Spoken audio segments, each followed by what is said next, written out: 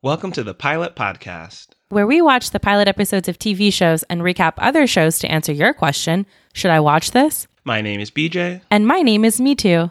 And this week we're checking out the new CW drama, In the Dark. So stay tuned to the end to find out why I'm in the dark on how much BJ loves me. It's so much he can't even quantify it. And so I'm just never going to verbalize it, and you'll just always remain in the dark. So BJ, can you give our listeners a brief synopsis of this pilot episode, share your general feedback and thoughts? Sure, I will start this discussion for our listeners. In the Dark is about Murphy. She's a young woman in her 20s, and she's blind. She lost her sight in her early teens. And we kind of see her life on a bit of a downward spiral. She lives with her best friend Jess, who is very caring and supportive of her because Murphy doesn't put much effort into taking care of herself. Jess brings Murphy a tray of hangover remedies almost every morning. Which says a lot. I can't fathom doing that for anyone. Bringing them a tray of something to enable them along with this destructive behavior. Also, Jess is probably the one buying that Pedialyte every time. Yes, every single time. And Pedialyte ain't cheap. So she's got that. She also has her parents who own a school for guide dogs, and Murphy works there. She's getting paid, but all she really does is take naps. So you have them supporting her. Her dad is more supportive than her mom. You can kind of tell her mom's a little frustrated with Murphy's behavior. And then Murphy really only has two other places that she goes. This one bar, which is her go-to bar, and then this back alley where she hangs out with her friend Tyson. And Tyson is this teenager / involved with drug dealing who saved her from a mugging event that occurred to her in the past. And so they kind of bonded. And the whole premise of the show is that her friend Tyson goes missing. Murphy believes that she found his body, which later disappeared before the cops could find it. And so now she's on a mission to figure out, where is Tyson? Was he murdered? If so, who did it? And that's really where we see things going in the pilot. Overall, I think it is an interesting murder mystery. That part of the plot is interesting. Her wanting to find her friend, because she doesn't have very many people she's close to. And you can really tell she does care about Tyson. So that was engaging. I will say the one thing that didn't draw me in is Murphy's own behavior in regards to taking care of herself. I get characters make bad decisions, oftentimes repeatedly, but something was a little off-putting about her, but not enough to actually push me away from the show. What did you think of Murphy and the whole plot? So these are my first impressions. Okay. I was a little bored by the show. Mm-hmm. I thought that, no, bored is the wrong word. There were just a couple moments where I literally groaned because it felt like they were waxing poetic on what it is to be blind and navigating the world. But then it felt like blindness or not being able to see or having a disability was used as a punchline in a way that was odd, especially because the people executing it are all able-bodied. As far as we know, at least with their sight, they're all sighted people. And so it just was kind of annoying. And then beyond that, because I've watched many a show with a problematic casting or premise, I just thought it was kind of boring to keep track of all of the different threads of a storyline. And I think the one that is most interesting is Tyson and his death. Mm-hmm. So I agree with you. I think the most interesting storyline is Tyson's murder and the whodunit surrounding that. But with that, I could have used way less of just the shots of Murphy at the bar and all the self-hating and all of the times she was near receptacles for urine, because that was really gross. Just bathrooms in general. She's always touching stuff. 80% fewer shots of those. And the thing with the married dude and the check, that stuff I could have done without it. I don't think it was necessarily bad, but I just felt like I was being pulled in random directions when the central storyline is interesting enough, and I didn't need the other stuff. Yeah, I agree. They could have cleaned up the storyline, focusing more on the relationship with Tyson and wanting to solve the murder. And I know it's more of a CW thing where you always want to bring in the romance element, so Murphy's personal life. But I agree that the affair was maybe not the best way to kind of dive into what type of relationship she has. Listeners, there's a part where basically this couple writes a check to donate to Murphy's parents' school for guide dogs. And the husband ends up hitting on her and they end up getting together. And I could have done without that because I just didn't care. I didn't care about either person. They even followed up with him a little bit. And I thought that was weird. I didn't care how he was doing. Yeah, we didn't get enough about him to care about him. Murphy didn't seem to care about the whole relationship. She only cared when her parents were upset that the check bounced. I could have also used way more Tyson because I think that it was clumsy that they wrote into the episode this scene at the very beginning where she's sitting with Tyson and he's jokingly telling her to take a chance on him, a young 17-year-old handsome kid. And then he asks her to feel his face just so she knows how cute he is. Just in time. It's just in time for her to discover his body like 24 hours later because she feels the face of the body that she stumbles on in the alley and it is clearly Tyson's face. But I just thought that was so clumsily written in. They could have developed that relationship more so we understand why she knows who it is. And why she cares so much. And I hope we see this, but when I looked on IMDb, it said that Tyson's character is only in the pilot episode, but flashbacks, things that build his character a little bit, because I care that he's dead, because I care that a young person has died. But honestly, I think if Tyson were an adult like my age, it would be harder for me to care outside of the general sense of I don't want people being murdered, you know? Yeah, I think his youth does affect your ability to kind of sympathize with the situation. Yes. And I would have liked at least a flashback of how Murphy and Tyson met, because they talk about that story. Yes. And it would have been helpful to see how you go from saving someone from this like violent mugging situation to developing a friendship where you feel comfortable just wandering into a back alley where there are drug dealers. Yes. And you've built such a rapport that he opens your plan B for you. Yes, they're very close. Because he helps her with the packaging. That's wild. That means you're tight. And I want to understand why beyond the quick story they gave on their background. And I agree that it's not true to Murphy's character for her to sit down and tell someone, Tyson's in my relationship built through this and that. But flashbacks could do that just as well. It is a TV show. We're not actually waiting for her to crawl out the screen and talk to us like the girl from The Ring. Exactly. And I think based off the title, In the Dark, we're pretty in the dark about Tyson, which I think makes it harder to care about kind of the motivations behind his murder. Like, we know he is involved in drug dealing, but we don't know much more than that. And the storyline with the cousin is ridiculous. Yeah. You want to describe that? Tyson's cousin is the head of the gang, or at least seems high up, Darnell. And he convinces Murphy that Tyson isn't missing. He went off with some girl.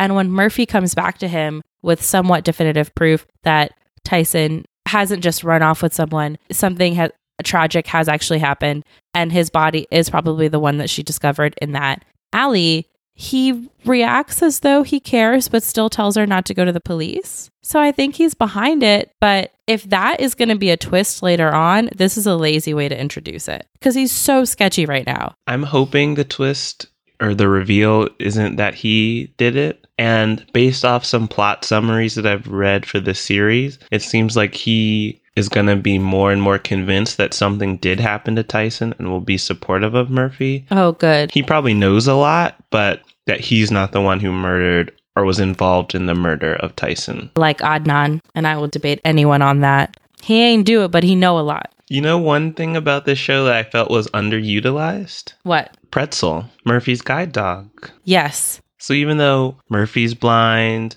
her parents run a school for guide dogs, Murphy seems to prefer using her cane or relying on other people more often than Pretzel, which I don't know if that's typical for blind people to not use their dog too often, but it just seemed odd that she didn't seem that close to Pretzel, and I would figure she'd have a stronger relationship. this is what I gathered. And I think this ties into a larger conversation about her relationships with her best friend and her parents. Mm-hmm. I think Pretzel represents her blindness and how helpless she may feel as a blind person. And I think that she feels that way because her parents enabled her so strongly and her best friend has enabled her so strongly that no one has challenged her to rise to the occasion. She became blind at 14, so she had to make an adjustment. But it's been at least 10 years, if not more, since she became blind. And in that time, she hasn't been challenged to adapt to that. And so I think Pretzel represents some of that, of learning how to go about the world in a new way. And she doesn't want to do that. So she doesn't want to acknowledge that. And so she doesn't bring Pretzel along for the ride. But I think as she goes into this mystery and she channels her energy into this new challenge and away from drinking and some of her other destructive habits, she'll start relying more on Pretzel. And you see that a little bit pick up toward the end of the episode because Dean, the cop that she ends up bonding with because his daughter on the show became blind at 12 years old, he is more sympathetic to her than his partner is when she reports Tyson missing and says that he's dead and they can't find his body. When she offers Dean advice for how to raise his daughter now that she's newly blind, she says to him, the one thing I wish my parents did that you need to do with your daughter is yell at her, still make her do her chores, make her do her homework, basically treat her like a normal child. And it sounds like no one did that for Murphy. We see that a lot, especially with her father, who babies her, consoles her, does whatever he needs to make her happy, which this is like a problem that all parents can do with kids, disabled or not, is that you can overparent them and be overprotective, so they grow up not learning how to care for themselves fully. We went to college with a lot of kids like that. And a lot of these kids are well aware that they don't know how to take care of themselves.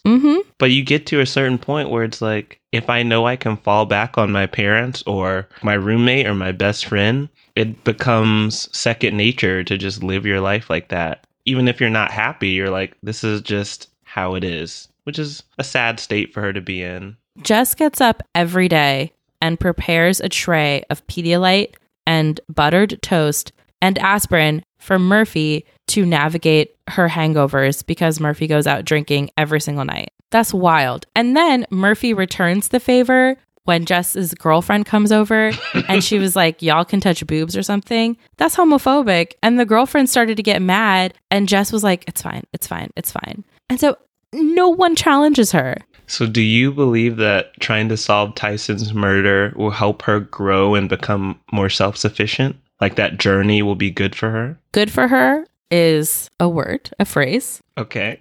But will she grow and mature? Yes, that's what we're seeing on the show. So one of the pivotal scenes toward the end, as she starts to search for Tyson and figure out what really happened, Jess walks into her room with the morning tray of buttered toast, headache pills, and Pedialyte, and she is surprised to see that Murphy is already awake and on her laptop. So I think whether or not this is good, because she's trading one obsession with another, like excess drinking with looking into Tyson, but it is getting her out of her rut, at least. Okay, that's an interesting point, because I also saw that new obsession as a negative, but maybe if trading one vice for a new vice gets her to also add on some good habits, it's like a net positive. Yeah, but she'll have to keep investigating people once this Tyson thing is resolved, if it's resolved, or she'll have to eventually confront her demons and actually start healing from trauma. True. Which actually brings up an interesting element. When I first heard about this show, I thought she was like an amateur detective. So I thought it was going to be more serialized, and I didn't realize it's going to be like one murder. Well, seems like one murder for the whole season.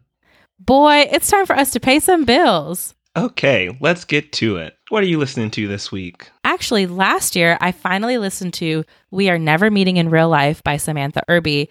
She is so funny and sharp and talks about living life as a Black woman who is also disabled and obsessed with reality television.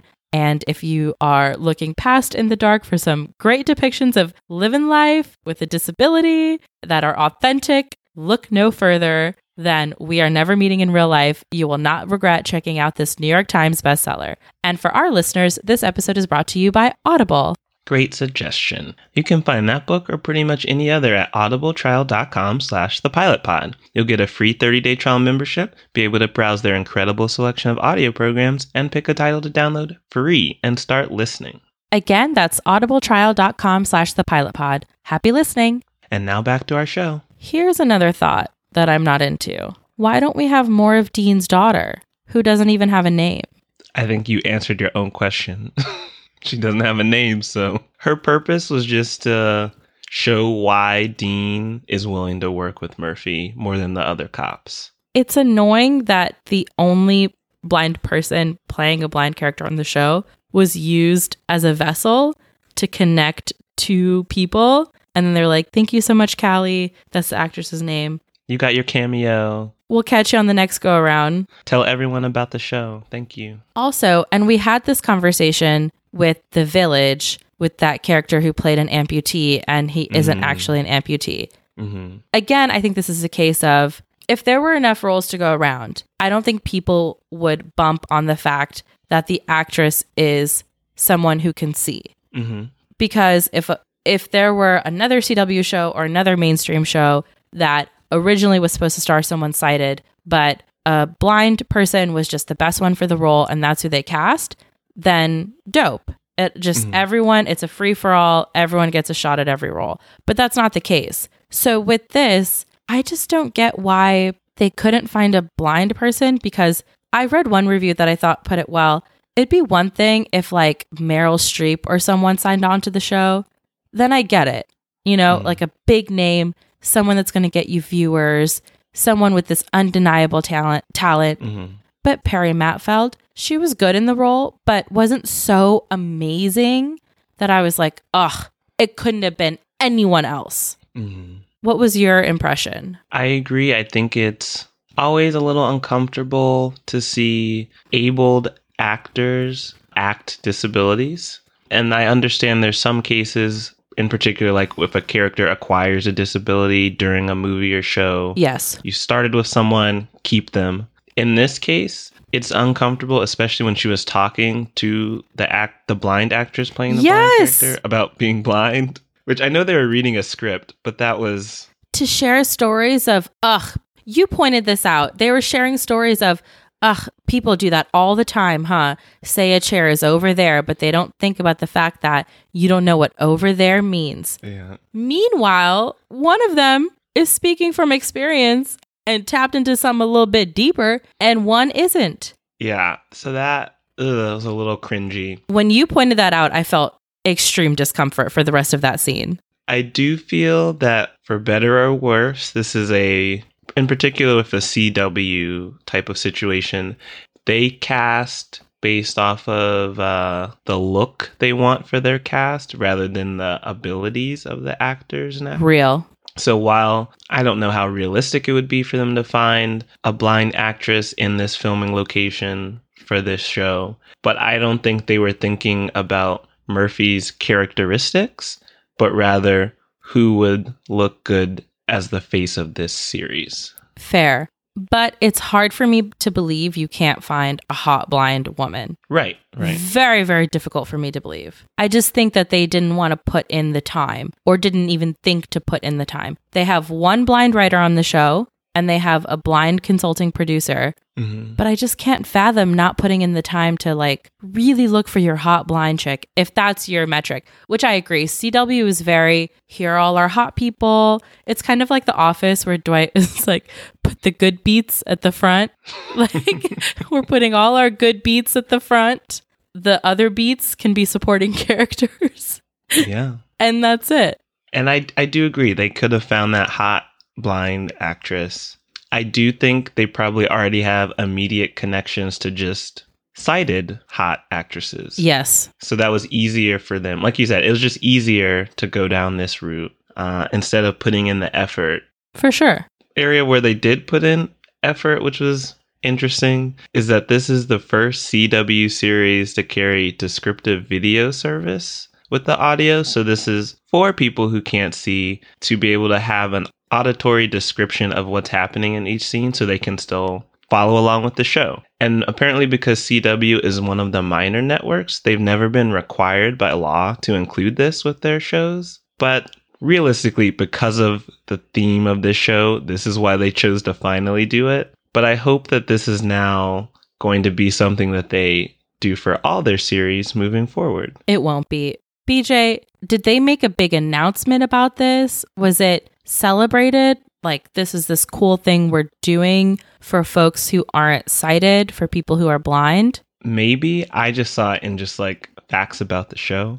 Okay, good. I mean, hopefully that's the case. I just think if they did something like release a press release on this, basically wanting a pat on the back, that would be wild. Oh, I see what you're saying. Yeah. I thought all shows had to have accessibility standards. I thought they all fell within a realm of accessibility. No, it seems like you have to be of a certain size or a certain viewership to have to do that. Wow. I didn't realize that. When we build our advocacy arm of the Pilot Podcast, we'll do accessibility for television because everyone should be able to enjoy TV. It is the greatest escape.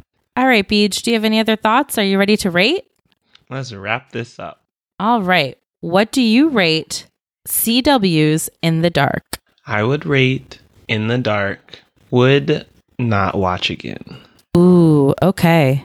So I know I told you guys I'm interested in finding out about the Tyson murder mystery plot, but I don't think Murphy is the one I want to follow on that journey. And because of that reason, I'm out and I will not watch again. I'm out. I was just listening to that song this morning. Sierra and Nicki Minaj did that. What's your rating for In the Dark? I agree. I am interested in the story generally, but I'm not that interested in Murphy. But I do want to draw the line. I love shows starring unlikable women. I'm all about that. I just am annoyed by the fact that she's been so coddled. I think I like a specific kind of unlikable woman. I like a Cersei Lannister. I like an Olivia Pope. I like an Annalise Keating, season 1 and 2. So I just think with this show, she just kind of annoys me. Mm-hmm. So I don't know that I could watch more episodes. To be honest, what I would recommend to our listeners is I wouldn't waste your time. That sounds harsh. I wouldn't recommend spending an hour or 40 minutes or whatever watching this pilot episode. Okay. But I personally plan to read a couple episode synopses of the next 2 episodes. And if they sound interesting, I'll jump back in. Oh, okay. And if not, I, like you, am out. And so I would recommend our listeners do the same. That's fair. See if what's next is enticing enough to get you to come back. Does Callie Walton come back? Do they do some flashbacks of Tyson? Do I get a better understanding of that relationship? Do they clean up the storylines a little? If the answer is no, okay, then I'm not watching anymore. But if the answer is yes, what's another 45 minutes for me to sit down and watch it? I don't know. 45 minutes is a lot of time. You could take a nap, cook a meal. Yeah, I love naps. Could do a load of laundry, at least washing or drying. Man, I guess I'll say I would spend that 45 minutes while I fold my laundry, so at least I feel productive. No matter what, I've done something on the other side of it. Well, if you want to find other shows you could watch while you fold your laundry, head to our website at thepilotpodcast.com. You can also subscribe to us on Apple Podcasts, Google Podcasts, Stitcher Radio, and Spotify. And be sure to leave us a 5-star rating and review. You can follow us on Twitter and on Instagram at The Pilot Pod. You can like us on Facebook at The Pilot Podcast. You can send questions, feelings, thoughts, feedback, etc. Ooh, and more show suggestions. We've gotten a ton. And we're making a spreadsheet of all of them. So thank you so much to askthepilotpodcast@gmail.com. Thanks for listening. Bye.